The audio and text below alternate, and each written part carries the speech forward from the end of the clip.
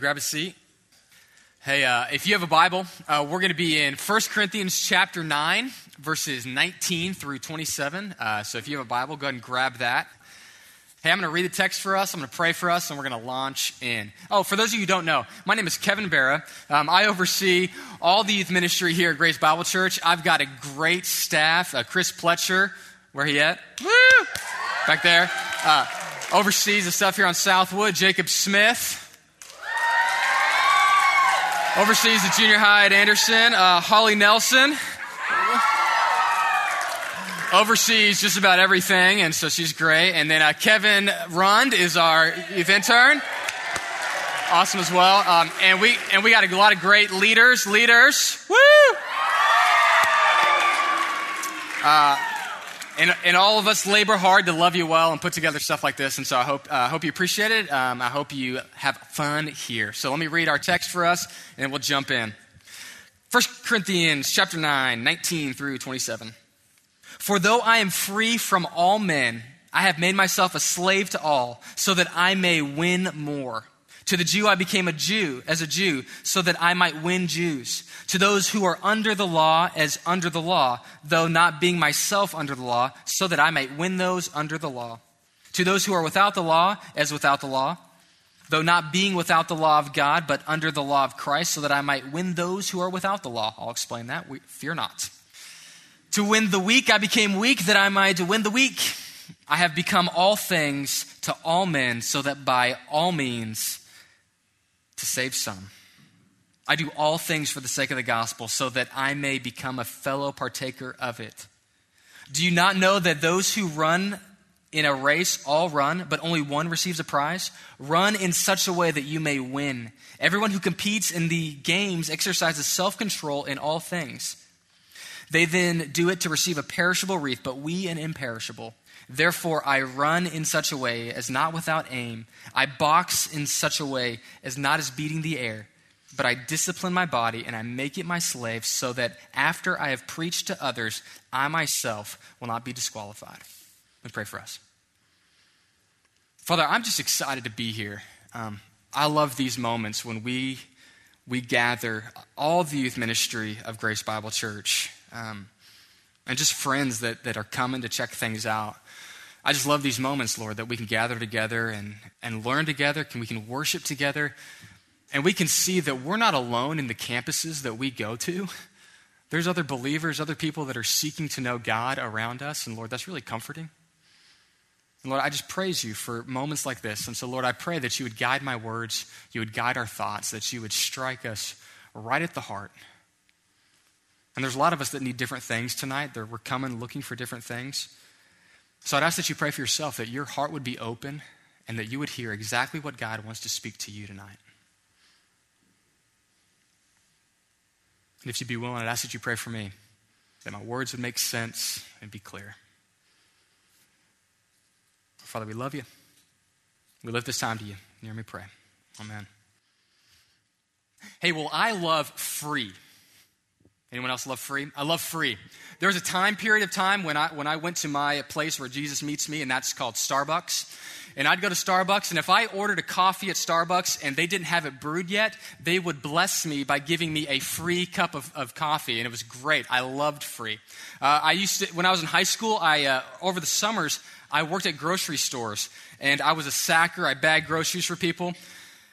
And there's something that we all love, we all enjoy at grocery stores, and that is the free samples. And so I got to be friends with the bakers in the bakery region, and I would literally bring a cake from the different displays, bring it to them, and I said, hey, can you chop this up for free samples for us? Because I love free. And I would bag a couple groceries, walk over there, grab some samples, and walk back.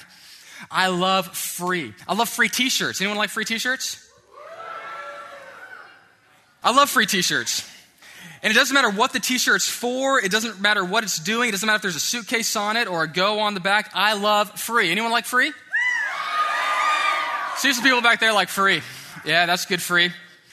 I love free.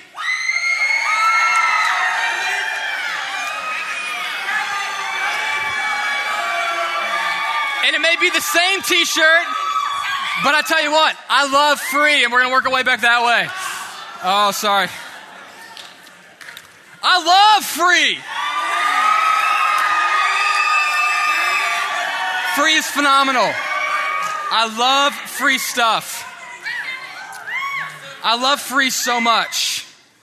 I love getting free. I love giving free. And you know what I love about free t-shirts? It doesn't matter what it says. It doesn't matter what it does. It's free.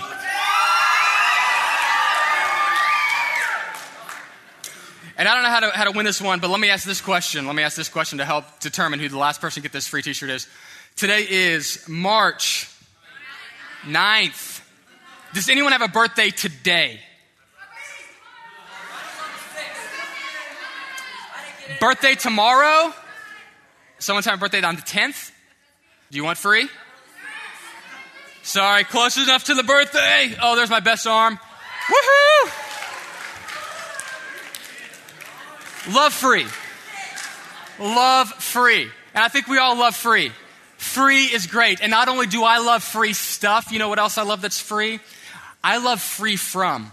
Not just free things, but I also love free from. And I think you love free from too.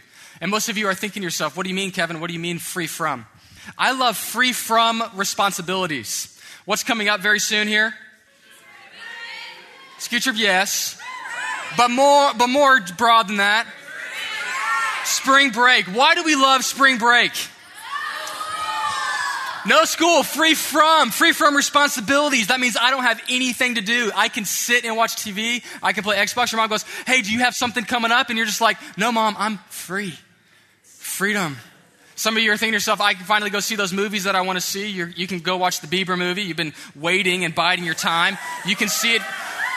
You can see it for the 21st time this spring break. I know you're kind of counting and hoping. I love free. I love free from responsibility. You know what you also love? I'm just telling you, you love this despite, and your parents are going to hate this, but you love. It's part of the reason you love going on ski trip. You love free from parents. Am I right? You love free. You love free. Not only do you love free from parents, you love free from curfew, right? Some of you are so looking forward to driving because that driving will give you freedom, right? I remember when I was in high school, some of my friends first started driving, and we would load up into his car, and we had jack to do. We had nothing to do. We had no things to do, but we had the freedom of the ride, and we could go wherever we wanted to, and we were free, and it was great. And so what we chose to do was to go armadillo hunting, right? And so we would go on the back roads, we would go on Peak Road, and we would drive through these back roads, and we would get to some region, and we would take a peek on Peak, which means we would pee on Peak Road, and it was great. And after we peed on Peak Road, taking a peek on Peak, we would then go search out the armadillos. We would try to trap the armadillos. We would be wily with the armadillos. One time when I was not with them, I wasn't with them, trust me. They got an armadillo, they stuck it in a bag, and released it into a McDonald's because they love, you should go free, armadillo, right? I'm not recommending this. I'm just saying that's what happens. And we love free things. We love free from. We all love free. But I tell you what, as we grow up, we often think free is where it's at. In fact, many of you are thinking to yourself, as you head off to college, you're so excited because you will finally be free from all responsibility, from the parents, from the curfew. Your parents will not know what you were doing. When I was in college, we used to go at midnight to Krispy Kreme donuts and get those donuts as they come off the hot oven at midnight. We could do whatever we wanted because you were completely free, and you're counting down the minutes till that moment happens. Others of you are thinking to yourself, no, I'm thinking about curfew, but I absolutely can't wait for freedom and autonomy to make my own decisions. Some of you are now in junior high and you're just psyched that you get all the choices of junior high cafeteria. You know, that's your level of freedom that you've arrived. But all of us love free. Because many of us think that we have autonomy when we're free and we can totally make all of our own decisions. What's interesting, though, and this is true if your life, if you think about it, this is true. You don't like free in every arena of life. I'm going to prove it to you. Anyone play sports? I will tell you this. You will limit your freedom in whatever activity you do if two things are present, if two things collide in a moment. These two things. One, you see a greater goal, And 2, by limiting your freedoms, you receive better benefits. Promise you. You will limit your freedoms if you see a greater goal and you know that by limiting your freedoms, you will receive greater benefits. Think about it on a sports team. You are free when you're playing rec soccer, right?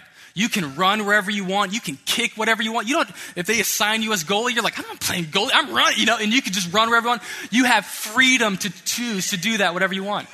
If you're in band and you've got your oboe and you're ripping it up, you have freedom. You can be like, I'm not going to play Bach. I'm playing Yankee Doodle Dandy all day long. You can do whatever. You have freedom within that. If you're a cheerleader and you've got your specific cheers that y'all are wanting to do and they kind of line it up, you should do this cheer and kind of do this mold. You can be like, those cheers, that's stupid. I'm shaking my tiger all day long, every day. I don't care what they're doing. I'm shaking my tiger. And you can choose to exercise your freedoms. Some of you are in dance, right? And you love your little dance squad, your cute little hand motions, and you got all that fun stuff. But I tell you what, you could choose to exercise freedom. You could say, your number is terrible. I'm going to do my own thing. And you work your way off to the left and you're just working it. You're doing your deal on the side because you have freedom to do whatever you want. You are free. But I'll tell you what. When you exercise your freedom in certain arenas, here's what's ultimately going to happen, okay? You will find that your success will suffer and your enjoyment will be lower. If you are free on the soccer field and you're running free, doing whatever you want on the field, I tell you what, you may have fun for a moment, but your success will suffer. You will start losing games quickly and the rest of your team will be like, you can sit the bench, thank you. If you're on the cheerleader squad, you can exercise your freedom, but your success as a cheerleader group will suffer. People will be mocking you, and it will be very awkward for everyone else. In the band, the success of the band will dramatically suffer because no one will want to listen to you. No one will want to come to your thing, and eventually people will be like, you need to get out of here. But not only will your success suffer, your enjoyment will be lower. If you limit your freedoms in these arenas of sports, in dance, in whatever thing that you're doing, if you limit your freedoms, if you self-impose some limits, you know what you'll find? You enjoy whatever you're doing a lot more. Because there are moments, there are things that if we limit ourselves in, we find that we are more fulfilled by choosing to do that. Now, why do I start there? Because of what Paul says in this passage. Well, Paul says at the very beginning of this passage, verse 19, he says this, "For though I am free from all men, I have made myself a slave to all so that I might win more." Paul was free. He could choose to do whatever he wants, but he says, I'm choosing to give myself a self-imposed slavery. I'm going to enslave myself to all men so that I might win more. He chooses slavery, though he could have had freedom. Now you may be thinking to yourself, okay, Paul, why would you do that? You're an adult, you can choose whatever you want. But I'll tell you why he chose to.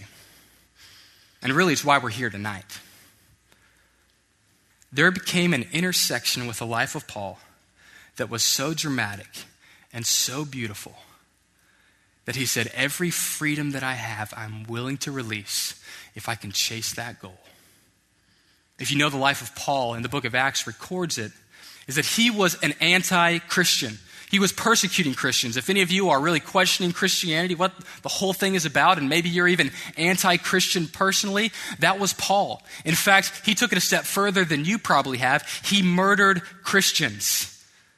And there came a moment when he had a dramatic intersection with Jesus. Literally, a light blew up, blinded him, and he is on the ground, and he says, "Who are you, Lord?" And Jesus says, "Why are you persecuting me?"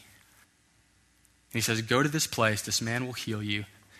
And this dramatic intersection with the person of Christ changed everything. In fact, he'll write in the book of Philippians, "I consider everything that I gained lost compared to knowing Christ Jesus and the fellowship of his sufferings. Nothing is worth this thing that I've gained. Knowing this person of Jesus has made me willing to sacrifice all else for his sake. Knowing this Christ has caused me to release my freedoms because I see that this is so much more glorious." If there's a great goal and you know that this goal will bring you better benefits than whatever else you were chasing, I tell you what, you will limit your freedoms. Some of you, that's the stopping point for you tonight. You need to just hear that reality of who Jesus is and have this intersection with the person of Christ. And that's all you need to be thinking about tonight. Because he's incredible. And if you haven't met him, you're not going to be able to track with the rest of what we're saying. But if you meet this man, I tell you what, he changes you, he meets your deepest need, and he is worth the sacrifice of all things for his sake. But if you've met him, if you know him, there's further places to go. And what he says specifically is, I've made myself a slave to all men. And he lists 3 groups right here. He lists Jews, Gentiles, and the weak. You could combine them all to one, but he's basically saying there's 3 constituencies of people that I'm choosing to make myself a slave to. And what does he mean by that? He's saying specifically, I am going to sacrifice my life, my time, my effort, my energy to reach these people for the gospel. In fact, he says that in verse 23, I do all things for the sake of the gospel so that I might become a fellow partaker of it. That word fellow partaker basically just means I sacrifice for the sake of the gospel because I see the joy in it. And so there's 3 groups that he is submitting himself to voluntarily: the Jews, the Gentiles, and the Greeks. So what does that mean? What does it mean he's submitting himself to those people? Well, the Jews were the religious crew that he used to be from. And they had a certain way of doing things, certain washings that they would do. In fact, and so he submitted himself to those. Also, he had a buddy named Timothy that traveled with him as he was doing missionary work. And he had Timothy circumcised because the Jews always circumcised. Now, that was a bigger sacrifice on Timothy's part. I'm well aware of that. But he did that. He chose to limit his freedoms for the sake of bringing the gospel to these people. He took on things that he wouldn't normally for the sake of bringing the gospel to them. Also, he did the same thing with the Gentiles. In Acts chapter 17, you see him literally go to the Gentiles, and he takes messages from their prophets and encapsulates the gospel in a way that they'll understand it. He quotes from their prophetic writers and their philosophers that they listen to. It'd be like today him like pulling from Lady Gaga and Eminem and like packaging it in a message for people. And so he's kind of quoting those people and kind of giving it out there to reach them.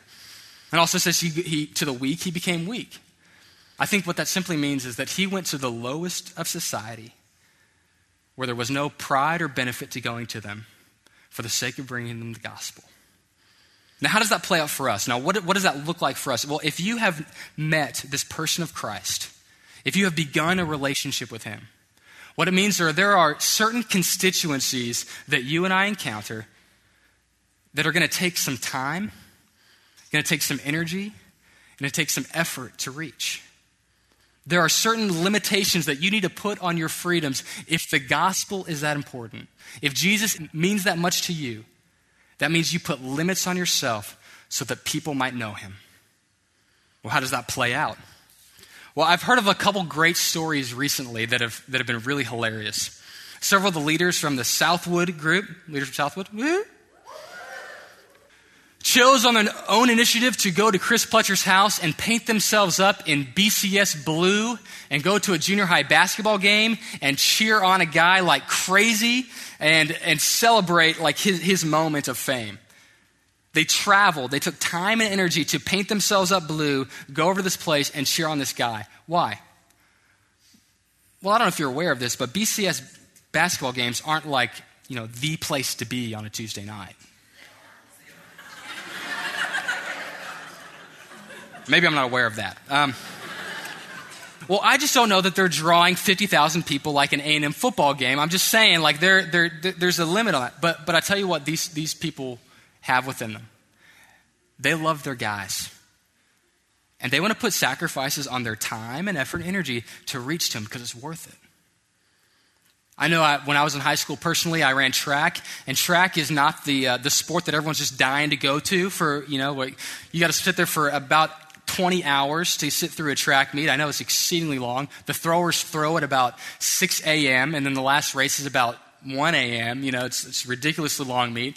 But I had friends literally that would come out to my meets and cheer me on the whole time. Every race that I ran, they would be there cheering me on. I remember 2 guys in particular came back from college, came to my race, and were literally running around the track cheering me on every moment they had. Because they had to? No. But because it was worth it to them to reach out to me. We do the same thing with the gospel. We go to those that other people aren't going to. We reach out to them because the message is worth it. We sacrifice our personal freedoms for this sake. There's two questions I would encourage you to ask yourself. We all have goals in life, right? You have goals, passions. Maybe it's just to graduate high school, get through junior high. You've got goals in life. We all have goals in life. I would ask you this question. Is your goal great enough to cost your life? Whatever goal you have. Is it big enough? Is it great enough that you'd said, I'd be willing to sacrifice my life for this thing? There was a businessman years ago that had built this huge company, and someone asked him, okay, how much is your company worth? How much did it cost? And he goes, not much, just one man's life. You know, whatever you choose to do with your life, that's the cost. If you chase academic endeavors, it's going to cost your life. If you chase sports endeavors, it's going to cost your life. Look at professional football players. When they retire, it costs them their body and their life. Is whatever you're chasing, is it big enough to cost your life? Secondly, is your goal permanent enough to outlast your life? You thought about that? Is whatever you're chasing permanent enough to outlast the life that you're going to live? Now, what do you mean by that, Kevin? Well, I'll ask you this question. Will your life outlast, or the things that you do in life outlast what you are choosing to do with your life? The book of Ecclesiastes is kind of like a depressing book, so if you're like ever feeling like just kind of mopey and depressed, read Ecclesiastes, it'll make you feel worse. He starts out by saying, meaningless, meaningless, it's all meaningless. And you may be reading that going, oh, yeah, thank you, yes. And one of the things that he says in it is that a man strains his whole life to build an empire, to build his wealth. But who gets it when he dies? His sons, and his sons are probably going to waste it. It goes to another man who didn't earn the work that he put into it. Meaningless, meaningless, it's all meaningless. You know, that's kind of the statement of Ecclesiastes. Let me ask you a question. The pursuits that you are chasing, are they going to outlast your life? Are you going to make a lasting impression in this world? Is your goal college? Great. Is your pursuit of college going to make an impression, a lasting impact, a crater bigger than when you die, is it going to matter? I'll tell you this, there's only two things in life that will last for eternity. And some of you have heard this before. Some of you, you're going to hear this for the first time, but this is powerful. There's only two things in this world that will last for eternity. The Word of God and the souls of men. The Word of God, the Bible in your hand, and the souls of men, the person sitting next to you. C.S. Lewis says that you do not know a mere mortal. Every one of us is an eternal being. The person sitting next to you is an eternal being. That will last for eternity. So why does Paul so gung-ho about sacrificing his own personal, what he can do in life? Why is he making himself a slave to the Jews, a slave to the Gentiles, a slave to the... Why is he chasing these things? Because he grasped this point. There's only two things in this world that will last. The Word of God and the souls of men. And his goal? He said, man, nothing else is worth this. Nothing else is worth the pursuit of my life than to chase men down and do everything I can so that they might know this Jesus that I know.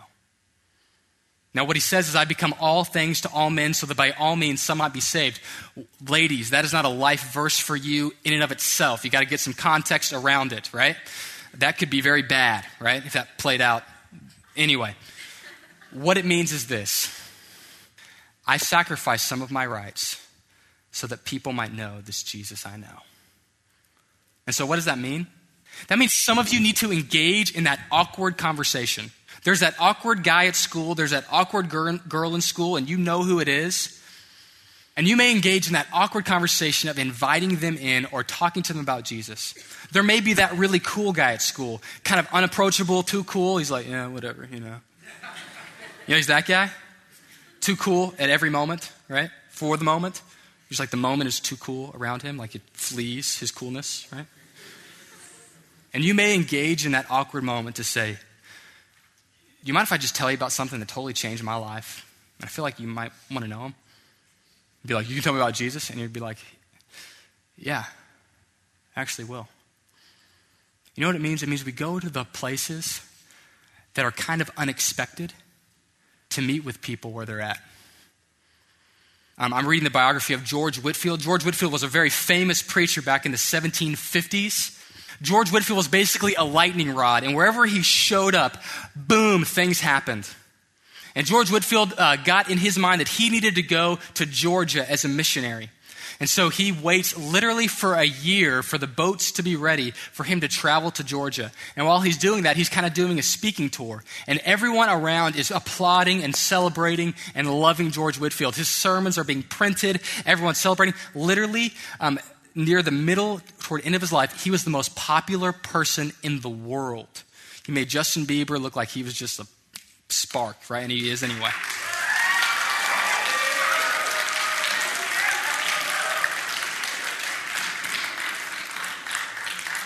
Praise be to God. Anyway.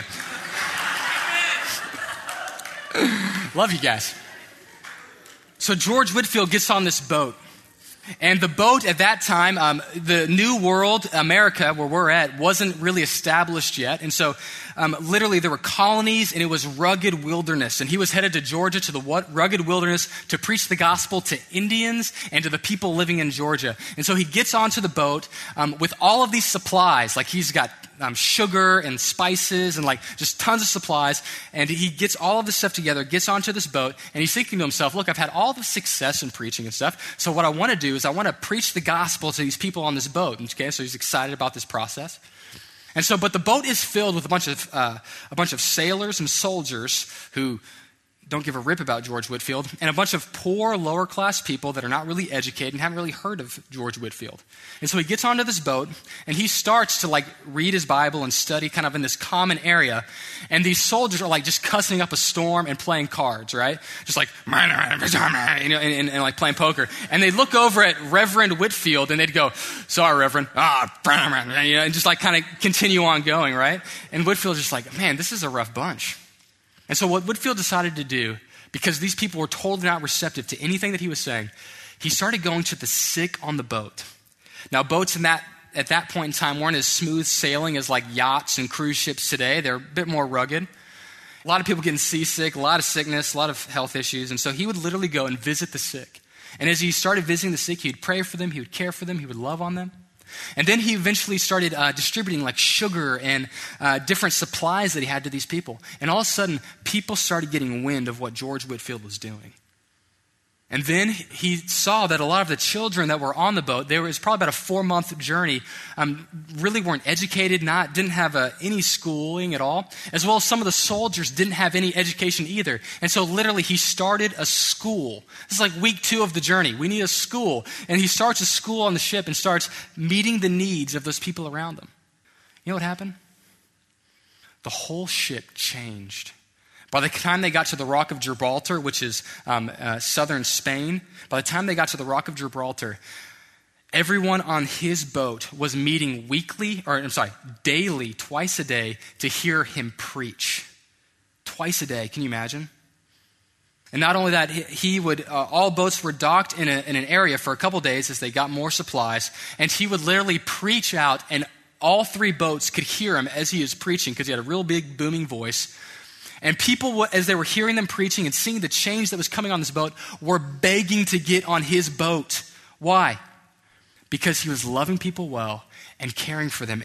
This is the simple truth. People don't care what you know until they know you care.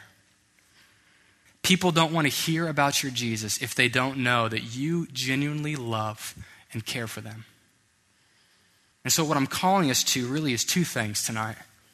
1, personal sacrifice. That you sacrifice some of your freedoms for the sake of reaching these people with the gospel. And secondly, some personal discipline. The last part of this passage, he gives us sports illustrations, and he says, Everyone runs a race, but only one gets a prize. And his basic point is this: run in such a way that you're going to win. Run to win. He also says that everyone gets a prize, but he says this: they do so to get a perishable wreath, but we an imperishable. To prove this point, what I have here are a ridiculous number of trophies. Most of those are mine. These ones in the middle are Dusty Langwell's, lots of medals. He went more with medals than trophies, which is great. Lots of little things. What do we got here? We got District 13 5A champ, nice. 2005 Harker Heights champion.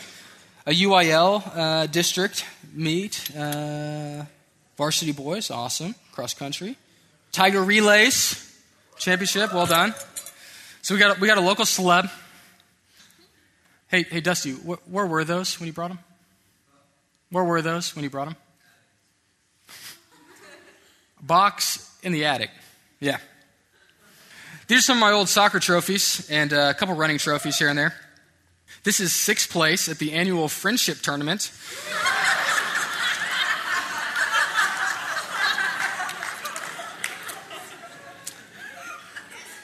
In 1987. I was 6 years old. That was probably close to my first trophy. Actually, no. I don't have my first trophy here. I got some running trophies here. This one doesn't have a name on it. 6th place. Nice. Cypher varsity. There you go. Cypher. Awesome. You know where these were? My parents couldn't find them. Okay, they were at my parents' house in Katy. And they're saying, they've been talking to me for years, like, hey, can you just take all those trophies somewhere else? I'm like, no, I don't want them. And literally, I told them, I said, hey, I'm doing an illustration, and I need all of my old trophies that don't matter any much. And they're like, great. And my wife is literally telling me, you can't keep those here. And I'm like, I know. We've got to get rid of them. Why? You know, these things probably meant a lot to me at the time. But you know what it means to me now? Nothing. Like, I don't care about this basketball trophy. At all. In fact, I don't even know what these are for. I have to read and go, CASA, 2nd place, fall. I don't remember even getting it. It may have been something I chased for a moment, but I tell you what, I don't care. What's your goal? What are you chasing? Are you going to wake up in 10 years and be like, my pursuits were so hollow? It doesn't matter. In fact, the illustration he's giving is competing for the games. I got a video clip I want to show y'all. Let me set it up for you. In 1992, unless you weren't even born yet, in Barcelona, Spain, there was an Olympic Games. There was a man that was favored to win from England, Great Britain. It's the 400 meters. He is psyched for the race. He had just recently that year set the record for his country, for Great Britain that year. Everything is sparking, inspiring for a moment for this race. Let's watch it. At number 28, an Olympic image that if you watched it at the time, Barcelona 1992, will live with you forever. Derek Redmond in the best form he's shown since he broke the British record. Cuban Hernandez has got Redmond to aim at, and so too in line number 3 is Steve Lewis, but Redmond's got off very fast indeed, and so too is Ismail of Qatar. Down the back straight, he's the fractional leader. Bado of Nigeria has gone very quickly, and Redmond has broken down. He's on the track, kneeling down, and Derek Redmond, well, his injury problem, the jinx has struck again. Running down the back straight, I heard a funny clap or a pop, and I honestly, for a split second, thought I'd been shot. And then obviously I realised I pulled a hamstring. And then when the pain sort of died down, I remembered where I was and what I was doing. I remember thinking, quick, you're in Olympic semi-finals, you're prepped, get up, start running.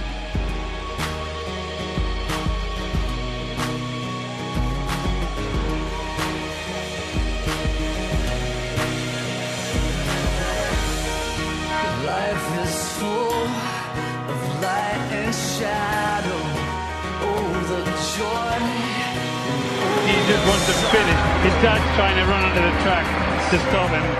He's going to tell him, Derek, don't.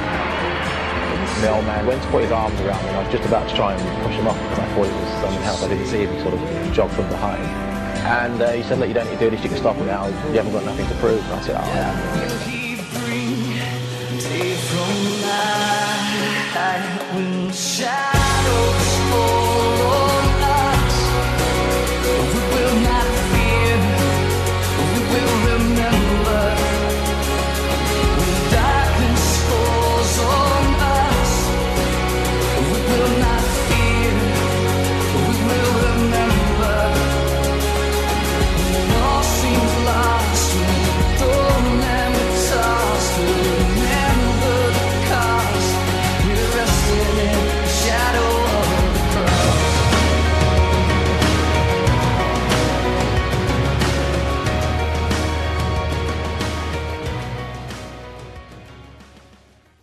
I was watching this video clip, and it actually wasn't with this song. It was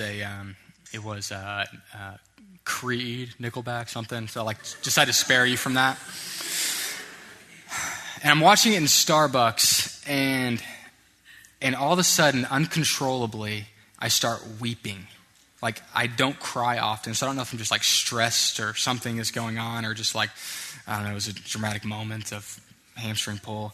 And literally, I look to the side. I'm at the Starbucks on University. There's windows, and I'm packing up my stuff sideways, so I'm wiping tears, and so no one can see me, breaking down and having a nervous breakdown in the moments. And I thought to myself, okay, why am I so broken at this moment? I think for a couple different reasons. One, I know what it's like to train like that guy trained. I know what it's like to discipline your body, to make it your slave, to run races. For 8 years of my life centered around running. I didn't chase anything else other than laps on a track. And I sacrificed all things, my diet, my friends, everything, to run laps. And that's what that guy was doing. He gave up everything for the pursuit for one lap around a race. And you see the pain on his face when his dreams come tumbling around him. But you know why I love that video? Because what really matters happens at the end of that. His dad comes running from the stands. And he says, I was going to fight him off. But his dad puts his arm around his son. In other video clips I watched, the dad's really fighting off the officials, to let him finish the race, right? Let him keep on running. His dad puts his arm around him and walks with him. And his son literally pours out tears and is crying on his dad's shoulder because his dreams had been dashed. But you know what was beautiful? This father stood next to him and said, we're going to finish your goals. But you know what I hope he saw at the end of this? I don't know anything about that guy, but you know what I hope he saw? There comes a moment when you hang up the cleats, when you hang up the dance shoes, when you put down the pom-poms, and you say to yourself, what really matters? And let me chase that with all of my heart, because I promise you this, whatever you're competing for, it will be a perishable wreath. But the Word of God and the souls of men and the prize that God has for you at the end will last for eternity. And He will look at you if you sacrifice yourself, you discipline yourself for the sake of bringing this message to everyone else. He'll look at you and say, well done, good and faithful servant. Enter into the joy of your master. And that's what we all want. So where are you at? Do you know this person of Jesus? And is your life linked up in such a way that you are sacrificing and living for things that matter? We got one last song. We'll close. Let me pray for us. Father, I thank you so much for tonight. And Lord, this may be a sobering reality for some of us that many of us are chasing trinkets. And Father, I pray that you would meet with us, that you would show us that you are good, And chasing you will ultimately be satisfied. It will never perish away. It will never be something that we forget and lock in an attic. It will be fullness of joy because you meet our deepest needs and you are altogether better than everything else in this world. So, Father, for those of us that are believers, I pray that we would take on the discomfort maybe of sharing this message with our friends because we've kind of kept it locked up. And for the others of us, Lord, I pray that we would see the things that we're chasing as small and you as big. And we can chase those small things if we've got the big thing lined up. Some of you here, you never put your faith in Christ for the forgiveness of your sins. Now may be the time. Chris will close us in a little bit. Sing this last song and think about where you're at. Let me pray.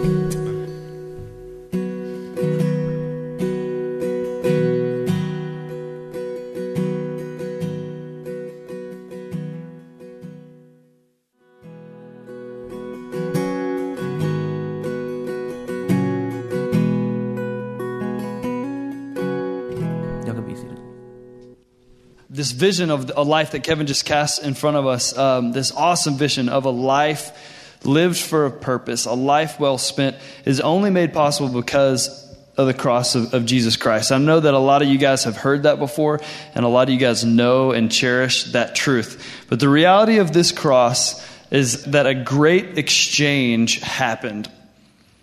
With Jesus Christ laying his life on the cross, he took our sin upon himself in order to take it out of the way, in order that he could transfer to each of us his perfect righteousness, so that through that we could have a restored relationship with God. And it's by faith only that we receive that gift. And so if you're here tonight and you have not received that gift before, we just want to give you an opportunity to do that right here tonight. And it's really nothing magical or special, but I just want to invite you to pray with me if you say, yeah, I need that. What Jesus did, I want that for me. Because we have to come to a point in life where we hit that crossroads and we say, yes, God, I'll take it. I know I'm the sinful man or woman and I want that. The great exchange. That sounds like a good deal to me. So if that's you, just pray with me. This isn't some magical anything. It's just a moment to receive from God the gift that he has provided. So pray with me if that's you and you want to. God, I recognize that I have gone my own way in life, that my natural tendency is to turn from you. God, and that my sin, my rebellion has separated me from a relationship with you, my maker, my creator. And I acknowledge that left to myself, the consequences of my sin is death, separation from you, God. But I thank you that Jesus Christ, who was perfect and sinless and knew no sin, went to the cross on my behalf and died for me in my place, taking my sin upon himself, so that I could enter into a restored relationship, an eternal relationship with you, having all of my sins forgiven by his blood. And I receive that gift of salvation from you, Jesus, by faith in what Christ has done. And I thank you that you have loved me enough to save me from my sin, to save me from myself. God, thank you for this great gift. Amen. Hey, we love you guys. Have an awesome...